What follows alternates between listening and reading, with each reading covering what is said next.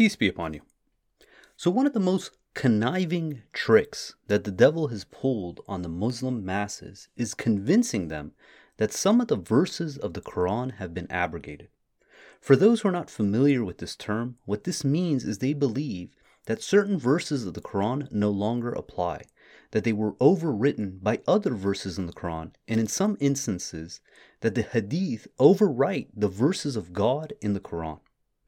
The two verses that individuals point to in order to try to justify this understanding of abrogation are the following.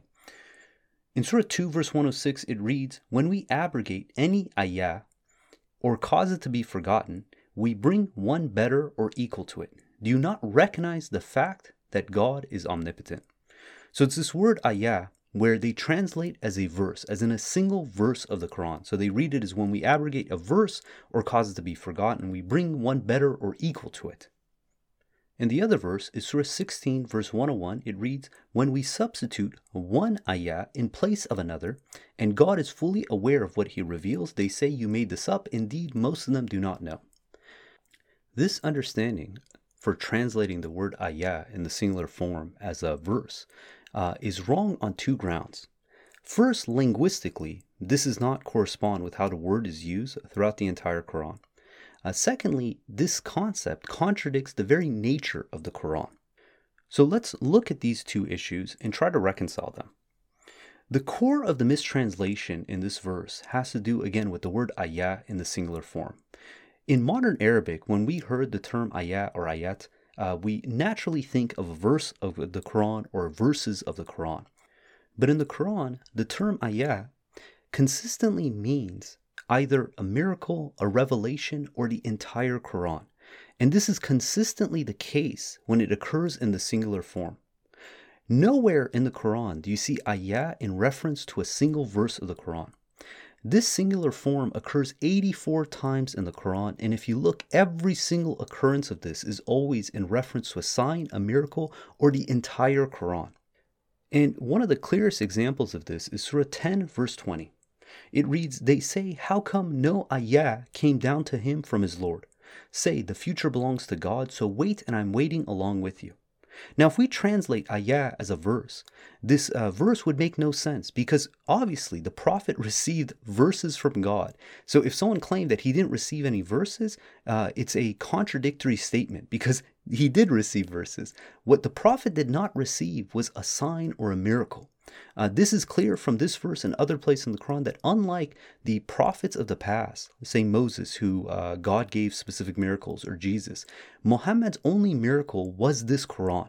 Now you can go and consult the hadith about the supposed miracles of Muhammad, but as far as the Quran is concerned, Muhammad did not receive a physical miracle. And God is specifically telling him, it says, "They say, how come no miracle came down to him from his Lord? Say, the future belongs to God, so wait and I'm waiting along with you." You know, obviously, again, Muhammad was given verses of the Quran, but he was not given a physical miracle. And this shows that this word ayah in the singular form, again, it's used 84 times in the Quran, is always in reference to a sign, a miracle, or the entire Quran, and never in reference to a single verse of the Quran, like it's used in modern Arabic. The second problem with this understanding of thinking that God is abrogating verses of the Quran, meaning that there's verses he sent down that are overwritten by other verses that are to be discarded, is that this actually breaks the very message within the Quran. The Quran condemns individuals who accept the Quran only partially. God literally calls these people who do this dividers. And it reads, "We will deal with the dividers. They accept the Quran only partially." In the literal Arabic, it says in different parts. Now, if you have the Quran in parts where you say, okay, these parts we accept, these ones we don't because they're abrogated, these individuals are literally falling into this condemnation that God is calling out in this book. Additionally, God tells us that the Quran is complete, it's fully detailed, and that nothing shall change or abrogate his words. And it's interesting that 16:101 uses the exact same terminology as is used in Surah 16 verse 115. So starting from 114 it reads, "Shall I seek other than God as a source of law when he has revealed to you this book fully detailed? Those who receive the scripture recognize that it has been revealed from your Lord truthfully. You shall not harbor any doubt. The word of your Lord is complete in truth and justice. Nothing shall abrogate, change his words. He is the hearer, the omniscient. So if we believe that certain verses of the Quran no longer apply, that they've been abrogated, they need to be discarded, we're literally doing the very thing that God is warning us about.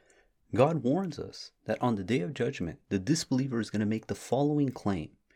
It's going to read, "Alas, woe to me, I wish I did not take that person as a friend. He has misled me away from the message after it came to me. Indeed, the devil lets down his human victims." And this is going to be the messenger's response on the day of judgment. It reads, "The messenger said, my Lord, my people have deserted this Quran." The Quran is not a single verse. It's a compilation of 6,346 verses. If we reject one verse from the Quran, then in essence we're rejecting the entire book. Notice the messenger does not say, my people have deserted a portion of the Quran. He's saying they deserted the entire thing. That it's one solid revelation. If all of a sudden we're going to say certain verses are to be abrogated, that they don't apply, that we are not to follow, then in essence we're rejecting this book. So if we look at the verses that they claim have been abrogated, depending on which school of thought you go towards, they have anywhere between 21 verses that they claim are abrogated to as high as 248 verses of the Quran that they claim have been abrogated. Additionally, some scholars have the audacity to say that the entire Quran, any verse of it, could potentially be abrogated because there might be a hadith that overrides it. If you look at the supposed 21 verses, this is what the majority school of thought believe, that have been abrogated, you realize that such a claim is absurd. So I went through all of these supposed 21 abrogated verses and their corresponding verses that they've been abrogated from. And what you realize is that it's not that one verse overrides the other, that one verse has been nullified. What it really comes down to is that certain verses are going to expand on the understanding of other verses, or that they're dealing with different contexts that these individuals have just failed to understand. And I just want to look at a couple of these examples rather than going through all 21 on this podcast. But for instance, so they say that Surah 8 verse 65 has been abrogated by Surah 8 verse 66. So 865 reads, "O you prophet, you shall exhort the believers to fight. If there are 20 of you who are steadfast, they can defeat 200, and 100 of you can defeat 1,000 of those who disbelieved. That is because they are people who do not understand." So in this verse, it's claiming that 20 believers can defeat 200, and 100 believers can defeat 1,000. So it's a factor of 10.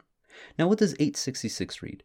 866 reads, "Now that many new people have joined you, God has made it easier for you. For he knows that you are not as strong as you used to be. Henceforth, 100 steadfast believers can defeat 200, and 1,000 of you can defeat 2,000 by God's leave. God is with those who steadfastly persevere." It is a wrong understanding to think that 866 abrogates 865. 866 is giving us, again, more details and is also teaching us a lesson. So notice in the early onset in 865, that those believers can defeat basically a factor of 10, meaning you get 20 believers, they can defeat 200 disbelievers. Now that the numbers have increased, the factor is that of 2. So 100 believers can defeat 200 believers. The takeaway from this is twofold. One, it's that the fact that, yes, as they gotten older, not only have they become physically weaker, but if you consider that the faith of the individuals, the aggregate per capita faith, declines as the number of believers increases. Why is that? It's because when you're the first vanguards of a new religion who embrace the religion, your faith has to be through the roof because you don't have the support of all the other people who claim the faith. But as the number of believers increases, the next marginal believer becomes easier to accept the message because they have this entire following that they're falling into. And this is always the case. When you have a new movement, the first people to join the movement are always the most devout because they're doing it without the social pressure to basically get on board. They actually have the opposite effect. Most people are telling them, don't do it. But once you have throngs of people who embrace a movement, then for each additional member to join, the friction has been reduced. You actually have the reverse happen, where it's more likely that you want to join the movement than be one who's outcast from the movement. And this is what these verses are telling us. And again, it's not that one verse abrogates the other. It's that there's a lesson here for us to learn from. If we're going to say, look, we're no longer going to apply 865, we're only going to read 866, we're going to miss this valuable lesson. And now let's look at another example.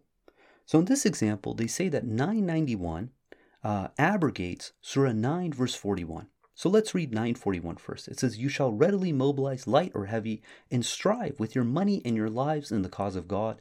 This is better for you if you only knew." So in this verse, God is advocating that the believers mobilize in the cause of God. Now, if we read 991, it says, "Not to be blamed are those who are weak or ill or do not find anything to offer, so long as they remain devoted to God and His messenger. The righteous among them shall not be blamed. God is forgiver, most merciful." Again, 991 does not abrogate 941. All 991 does is it gives an extra stipulation as far as who are exempted from this commandment in 941. So 941 is a requirement for all who were able to mobilize in the cause of God, while 991 is providing permission for certain people who are exempt from this command.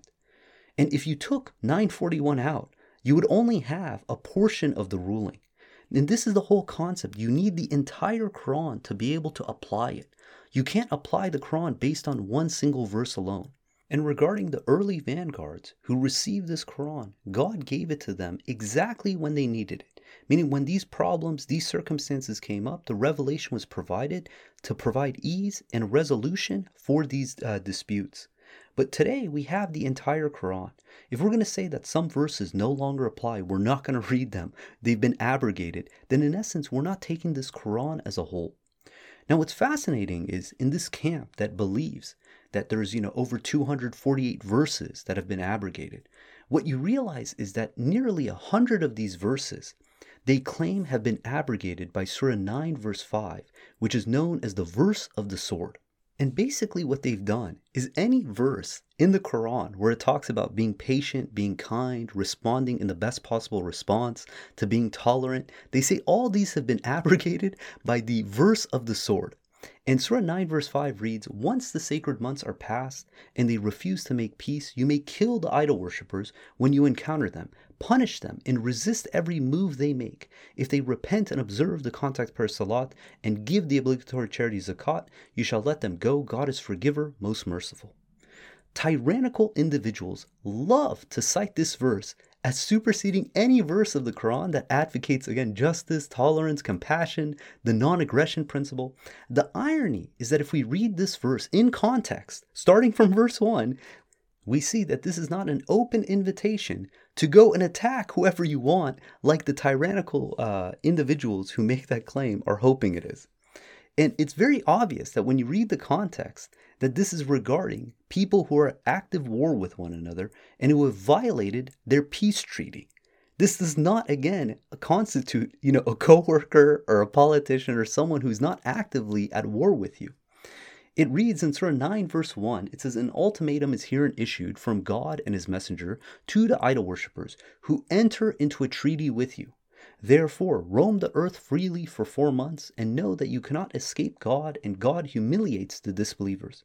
A proclamation is herein issued from God and His messenger to all the people on the great day of pilgrimage, that God has disowned the idol worshippers, and so did His messenger. Thus, if you repent, it would be better for you. But if you turn away, then know that you can never escape from God. Promise those who disbelieve a painful retribution.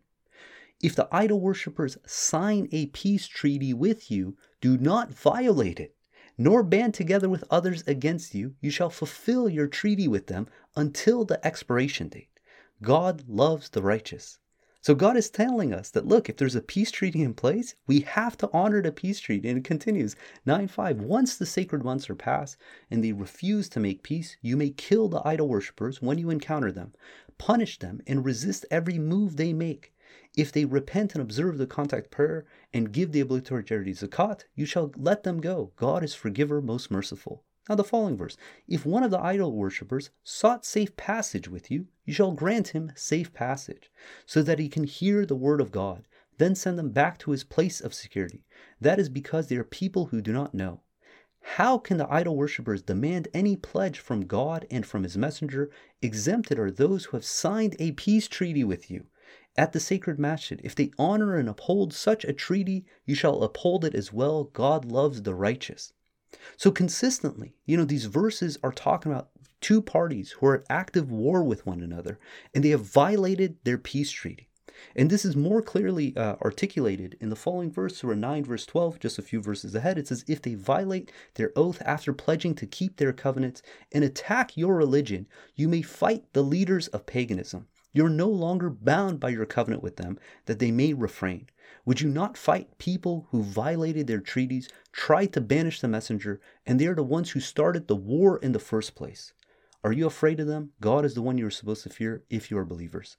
So again, Surah 9 verse 5 is not an abrogation of all the verses that talk about being just, to being kind, to being tolerant, to being compassionate. The Quran has a very strict non-aggression principle, meaning we are never allowed to be the aggressors unless we're aggressed upon. This is adamantly advocated throughout the Quran. So if someone's interpretation is that no, this allows us to be the aggressors, then they're obviously disregarding the Quran. And that's the reason that the traditionalists have adopted this concept of abrogation. It's because their understanding of the Quran in conjunction with the Hadith causes numerous contradictions. So to reconcile, they simply say that these verses have been abrogated when a contradiction is formed. Again, this contradicts the very foundation of the Quran. In Surah 4 verse 82 it says, why do they not study the Quran carefully? If it were from other than God, they would have found in it numerous contradictions. So for instance, in the Quran in 2256 says there's no compulsion in religion. In Surah 2 verse 190 through 193 it says oppression is worse than murder. That aggression is permitted only against the aggressors, and God does not love the aggressors. So how do people get around this? They simply say these verses have been abrogated, and now we follow the verse of the sword, giving them authority to go and attack and do all these heinous acts and avoid the clear contradiction they form. If one accepts the concept of abrogation within the Quran, that some verses abrogate other verses, then that in itself is a contradiction in the Quran. Such an understanding is basically conceding and saying that they believe that there's contradictions in the Quran, that some verses contradict other verses in the Quran, and therefore, because of that, some verses need to be negated. This is the fundamentally wrong way of understanding the Quran. A better approach in understanding and studying the Quran is that we consider the Quran as a complete book, such that we do not take a single verse of the Quran in isolation, but consider the verse in conjunction with all the other verses of the Quran. Then, if we come up with an understanding, we have to ask ourselves, does this understanding cause a contradiction in any of the verses of the Quran? If the answer is yes, then it means that our understanding is wrong or it needs to be refined. But if we simply disregard the verses that are not convenient, that form this contradiction, by claiming that they're simply abrogated, then in essence we're not accepting when God tells us that this is a complete book. In contract theory, a contract is considered complete if the agreement could specify every possible future state of the world, as well as the appropriate actions that should be taken into effect under any of these possible future outcomes. In those situations, we say that the contract is complete because everything is covered. This means that every scenario, edge case, is accounted for in advance. This is a theoretical concept, this concept of a complete contract, a complete book. The reason they say that this is theoretical is because human beings are incapable of ever creating a contract that's genuinely complete. There's always going to be edge cases, unforeseen events that they haven't accounted for. This is the reason that companies are constantly updating their terms of service, because each time a new scenario arises where there's a new lawsuit, a new edge case, they have to update their language to account for this scenario. This is not the case of the Quran. When God calls the Quran complete, he is letting us know that this book covers all scenarios, all edge cases for every single human being on this planet from now till the end of the world. That everything we need for our salvation is encompassed inside this book. That we don't need any other source of law, that our only source of law is this one book. In Surah 16, verse 89, it says, "The day will come when we will raise from every community a witness from among them, and bring you as a witness of these people. We have revealed to you this book to provide explanations for everything, and guidance and mercy and good news for the submitters." In Surah 12, verse 111, it reads, "In their history there is a lesson for those who possess intelligence. This is not fabricated hadith. This Quran confirms all previous scriptures, provides the details of everything, and is a beacon and a mercy for those who believe." In Surah 18, verse 54, it reads, "We have cited in this Quran every kind of example, but the human being is the most argumentative creature." Meaning that God is telling us that this Quran has all our examples, everything we need when it has to do with our salvation, our code of law when it has to do with our religion, is all encompassed in these verses of the Quran, that the human being argues with that. And the natural argument is, if the Quran is complete, where can I find the details of such and such? And basically, people are trying to claim that the Quran is not complete. This is their argument. Now, what's fascinating is God has a response for this. In Surah 25, verse 33, it says, "Whatever argument they come up with, we provide you with the truth and the best understanding." And the word here for understanding is tafsir. That God in the Quran provides us the best tafsir. That if we want to understand the words of God in the Quran, we simply read the Quran. We understand the Quran. We compare and contrast verses of the Quran to try to narrow down towards the truth, towards the right understanding. Individuals who are ultimately challenging God's promise in the Quran that it's complete, it's fully detailed, by asking where are the details for such and such items, that there's actually 3 reasons to why something isn't explicitly mentioned in the Quran. The first reason, that it's not pertinent to our salvation.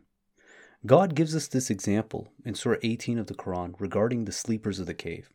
It reads, "Some would say there were 3, their dog being the 4th, while others would say 5 and 6 being their dog. As they guessed, others said 7 and the 8th was their dog. Say, my Lord is the best knower of their number. Only a few knew the correct number. Therefore, do not argue with them, just go along with them. You need not consult anyone about this." This verse is telling us that if God didn't specify something explicitly, it's not pertinent for us to know. It doesn't matter. If there's 5 and 6 being the dog, or 6 and 7th was their dog, that these numbers aren't pertinent to the lessons to be taken away from this narrative. And you see a lot of this in the Quran, where it intentionally omits certain information. For instance, the name of Adam's 2 sons. In Surah 5, verse 26, it describes this event, and it doesn't give their names. But yeah, you can go and look at the Bible and see what their names are. The takeaway from this is, if God didn't specify in the Quran, that again, it's not necessary for our salvation. The second reason, if something is not explicitly mentioned in the Quran, is that it's there, but we just need to be patient before God reveals it to us. And we have this verse in the Quran, Surah 5, verse 101. It says, "O you who believe, do not ask about matters which, if revealed to you prematurely, would hurt you. If you ask about them in the light of the Quran, they will become obvious to you. God has deliberately overlooked them. God is forgiver, clement. Others before you have asked the same questions, then became disbelievers therein." So God is telling us that there's certain information that it's not explicit in the Quran, and He intentionally overlooked them. And He's saying that if you read this in light of the Quran, the reasons behind this will become obvious to you. But people who get fixated on why certain details are not in the Quran, this becomes their carve-out to go and look for sources of law outside of this Quran. God tells us that as humans, we will move from stage to stage, and we have to trust in God's system that when we are ready, He will make certain matters obvious to us, and we have to be patient. In Surah 20, verse 114, it reads, "Most exalted is God, the only true King. Do not rush into uttering the Quran before it is revealed to you, and say, my Lord, increase my knowledge." So these are 2 of the reasons. One is because, again, it's not pertinent for our salvation. Reason number 2 is because we need to be patient. God has deliberately overlooked them for a specific reason. And if we're patient, God will reveal to us those reasons. And the third reason is because it's obvious. Obviously, if this book had to cover every single definition, every single action, and explain to us as if, we have no preconceived notions of what these words are, what these meanings are, then this book would be volumes and volumes long. God knows what we're capable of. God knows what we know. God knows what we have access to. So for instance, the Quran doesn't need to tell us how to wash. It simply says wash. It doesn't need to tell us how to walk. We know when it says to walk what this means. It doesn't need to break down that walking is when you put one foot in front of the other on two legs. It doesn't need to explain, say for instance, what grapes are, what pomegranates are, what an elephant is. These are all understood notions within the Quran. That if God needed to explain all this, it would only be in the context if we didn't know what these words were. And we have this in the Quran. God poses the question, says, do you know what Sajin is? And then he gives us an answer. It says, do you know what Eliyin is? And he gives us an answer. It says, do you know what Al-Tariq is? And it gives us an answer. But when it comes to these other matters, God doesn't need to ask us, do you know what this is? Because he knows what we know. He doesn't need to clarify things that are obvious to us. And this is the case when it comes to the ritual aspects of the religion. When you're dealing with the salat, the contact prayer, the zakat, the obligatory charity, siyam, fasting, hajj, pilgrimage, God did not need to explain these concepts to us or to the Prophet because these have been around since the time of Abraham. All these practices originate back to Abraham. In Surah 16, verse 123, it says that Muhammad was commanded to follow Millat Ibrahim, the religion of Abraham. All these ritual practices we have, they all date back to Abraham. So for instance, in Surah 2 verse 3, when God is describing the believers as those who observe the contact prayer salat, he didn't need to explain what the contact prayer salat was, because these practices were known. For instance, take something like Siyam fasting. It's perfectly clear from the following verse that this practice has been around way before that the people were observing it, even before the revelation came. So in Surah 2 verse 183 it says, O you who believe, fasting is decreed for you as it was decreed for those before you, that you may attain salvation. So this verse is being clear that the concept of Siyam fasting existed way before the Quran, because again, all these practices date back to Abraham. In Surah 2 verse 187, it says, permitted for you is sexual intercourse with your wives during the nights of fasting. They are keepers of your secrets and you are keepers of their secrets. God knew you used to betray your souls. He has redeemed you and has pardoned you. Henceforth, you may have intercourse with them, seeking what God has permitted for you. So here again, it's showing that the people were observing Ramadan, Siyam fasting, prior to this revelation. That during this time that they were having intercourse with their wives when this was not permissible. But God is sending a verse saying that now it's okay to do. So again, this shows that these practices predate the Quran. That the purpose of the Quran is to supersede, to eliminate any disputes and to purify these practices for us. Take the example of zakat. Right now, if you talk to a traditionalist, they believe you pay zakat once a year. But in Surah 6 verse 141, it's very clear that zakat is to be paid on the day of harvest. Today, we don't harvest bananas and apples and oranges, right? We harvest paychecks, meaning the day we get money in our pocket, we need to pay 2.5% because this is the percentage that God has established for Abraham that was passed down to us today. But the irony is, if you accept other sources beside the Quran, you're going to be pulled in every which way and direction. For instance, take the salat. There is no hadith that says how to do the salat from start to finish. There's numerous hadith that contradict how you're supposed to do the salat. And this creates contradictory sources that creates sects and divisions within the religion. The beauty of the Quran is that it's one consistent source. In Surah 39 verse 23 it says, God has revealed herein the best hadith, a book that is consistent and points out both ways to heaven and hell. The skins of those who reverence their Lord cringe therefrom. Then their skins and their hearts are softened up for God's message. Such is God's guidance, he bestows it upon whomever he wills. As for those sent astray by God, nothing can guide them. When God gives us a consistent scripture, it means there are no contradictions.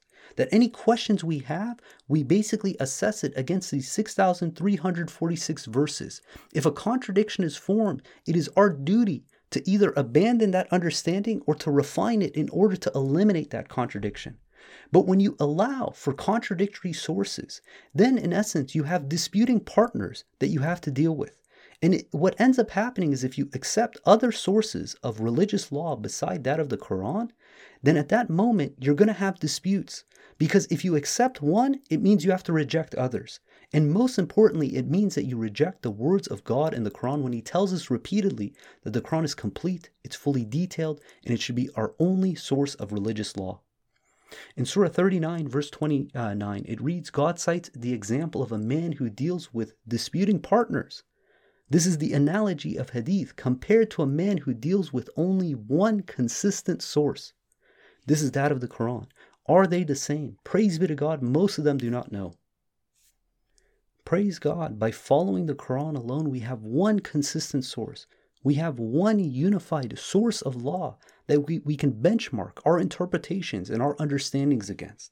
The second you open up the door to additional sources of law beside that of the Quran when it comes to religious matters, then all of a sudden you have disputing factions. In Hadith sciences, there are two primary factors that individuals use to validate the strength and authenticity of any given Hadith. The first is the ranking of authenticity, with the highest ranking being that of Sahih, meaning that it's authentic, it's approved. The second is the concept of mutawatir. Mutawatir means mass transmission, means there's so many narrations of this hadith that they say that, look, it's impossible that this hadith is a fabrication. If the hadith is considered Sahih, this means that the chain of narration is trustworthy, the people are of sound mind, and there's no broken relationships amongst that chain. If it's mutawatir, then this means that there are multiple chains who all claim the same narration, except there's a fundamental paradox in this, that as the number of narrations increases, then the contradictions between the narrations proportionally increases. And this causes major issues, because no one knows then definitively what was exactly stated. Because if each narration, in essence, is creating this stronghold to validate it, but they're each slightly different, there's different variations of what's being said, how do you know which one is the correct narration? Because inevitably, if you accept one narration, you have to reject the other narrations. And this is what makes the Quran unique. That despite the fact of so many different memorizers, so many different individuals who've written the Quran, who've memorized the Quran, that they're all consistent. We don't have 1,000 different Qurans. We have one Quran. And on top of that, we have mechanisms that safeguard this, that God willing in future episodes, we can look at how God preserved this Quran. That one verse can't be out of place. One surah can't be out of place. One letter can't be out of place. But when it comes to hadith outside of the Quran, the same is not true. As the number of narrators of any one hadith increases, ironically, the number of variations also proportionally increases, such that each narration will slightly vary with one another.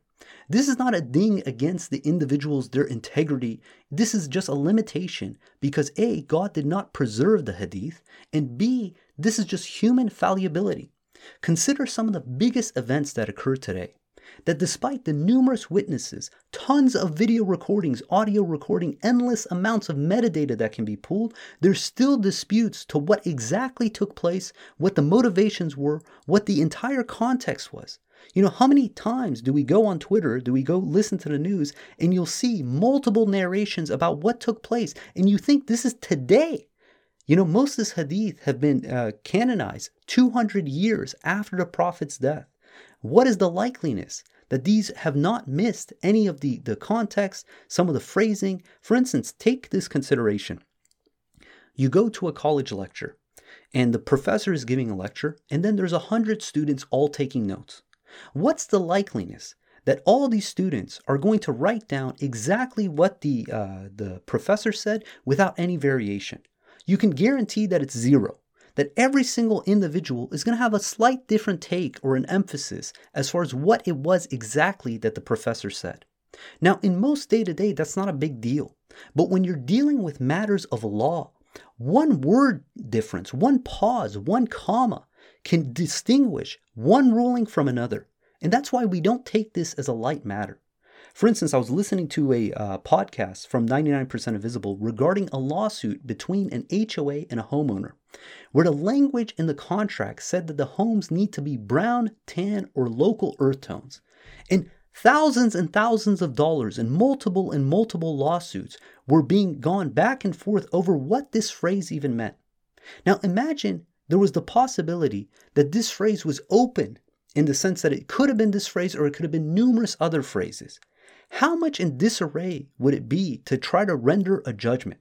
So imagine someone else says, oh no, the contract didn't say that, because we have a narration where someone else says that it doesn't say that it has to be brown, tan, or local earth tones. It actually is supposed to say brown, tan, or forest colors. Now, which one do you take? Do you take the local earth tones, or do you take forest colors? And you have to go and check who's more trustworthy, who has a better reputation. But at the end of the day, you don't know. And you're inevitably in this paradox where you have to choose one and reject another. Let's say someone else has a narration. They say, oh no, it doesn't say brown, tan, or earth tones. It says brown, orange, or gray. So once you have this conflicting information regarding source of law, then what that means is the law is utterly meaningless. Because the whole function of law is that it's something that we can benchmark against. But if that benchmark is constantly in flux because people are coming with new narrations, new understandings, different contexts, then all of a sudden you have no clue which one to follow. And this is the reason you have all these scholars debating and arguing with one another as far as which interpretation to take. Now consider one of the strongest hadith, that regarding the 7 arf of the Quran. If you're wondering what is arf in the hadith means, don't worry. So are all the scholars who study this material. There's volumes and volumes written about what this word even means in the context. But even outside of that word, if you look, there's dozens of various narrations as far as how this was transmitted and what the story behind these supposed 7 arf of the Quran are. So in one of the narrations, it reads, I have been sent Gabriel to a people who are unlettered, among whom are old women, old men, boys and girls, and men who have never read a book. He replied, the Quran Muhammad has been sent down in 7 modes, arf. So in this supposed hadith, the Prophet received this Quran in 7 arf, and they translate it as modes. In another hadith, it says that the Prophet is quoted as saying that Gabriel and Michael came to him, and when Gabriel had sat down at his right and Michael at his left, Gabriel told him to recite the Quran in 1 arf, and Michael told him to ask for more, till he reached 7 arf, each arf being sufficiently health-giving. So what am I to believe? Firstly, what is the meaning of arf in the context of these narrations? 2, which narration is the actual correct one? And there's more. It says, I asked to recite the Quran, and I was asked, in 1 mode or 2 modes? And this word mode is basically arf in the Arabic. The angel that accompanied me said, say it in 2 modes. I said, in 2 modes? I asked again, in 2 modes or 3 modes? The matter reached up to 7 modes. He then said, each mode is sufficiently health-giving, whether you utter all the hearing and all-knowing, or instead all-powerful and all-wise. This is valid until you finish the verse indicating punishment or mercy, and finish the verse indicating mercy on punishment. And don't worry that this sounds like gobbledygook. Even to the scholars, they're trying to wrap their heads around what this even means. And if you look, they have numerous understandings as far as what the 7 arf mean. They say it could mean 7 ways of pronouncing a word, except there's more than 7 ways, and some words have less than 7 ways. They say it's 7 types of Quranic verses. So this means there's not 1 Quran, there are 7 Qurans.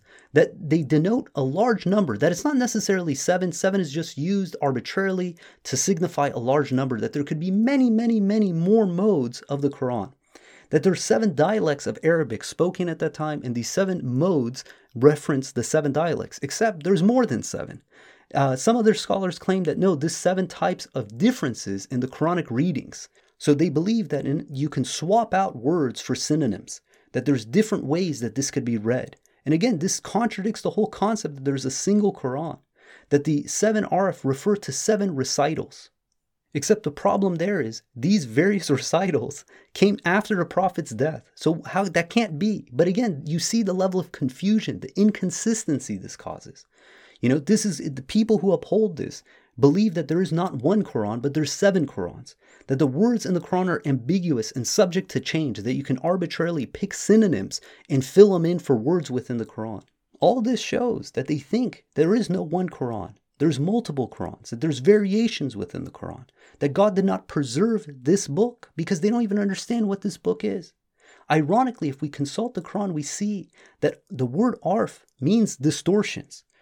So it's not surprising that this word that they're struggling to understand, that they're using these sources as a source beside the Quran, is causing them so much distortion to even comprehending what is the Quran.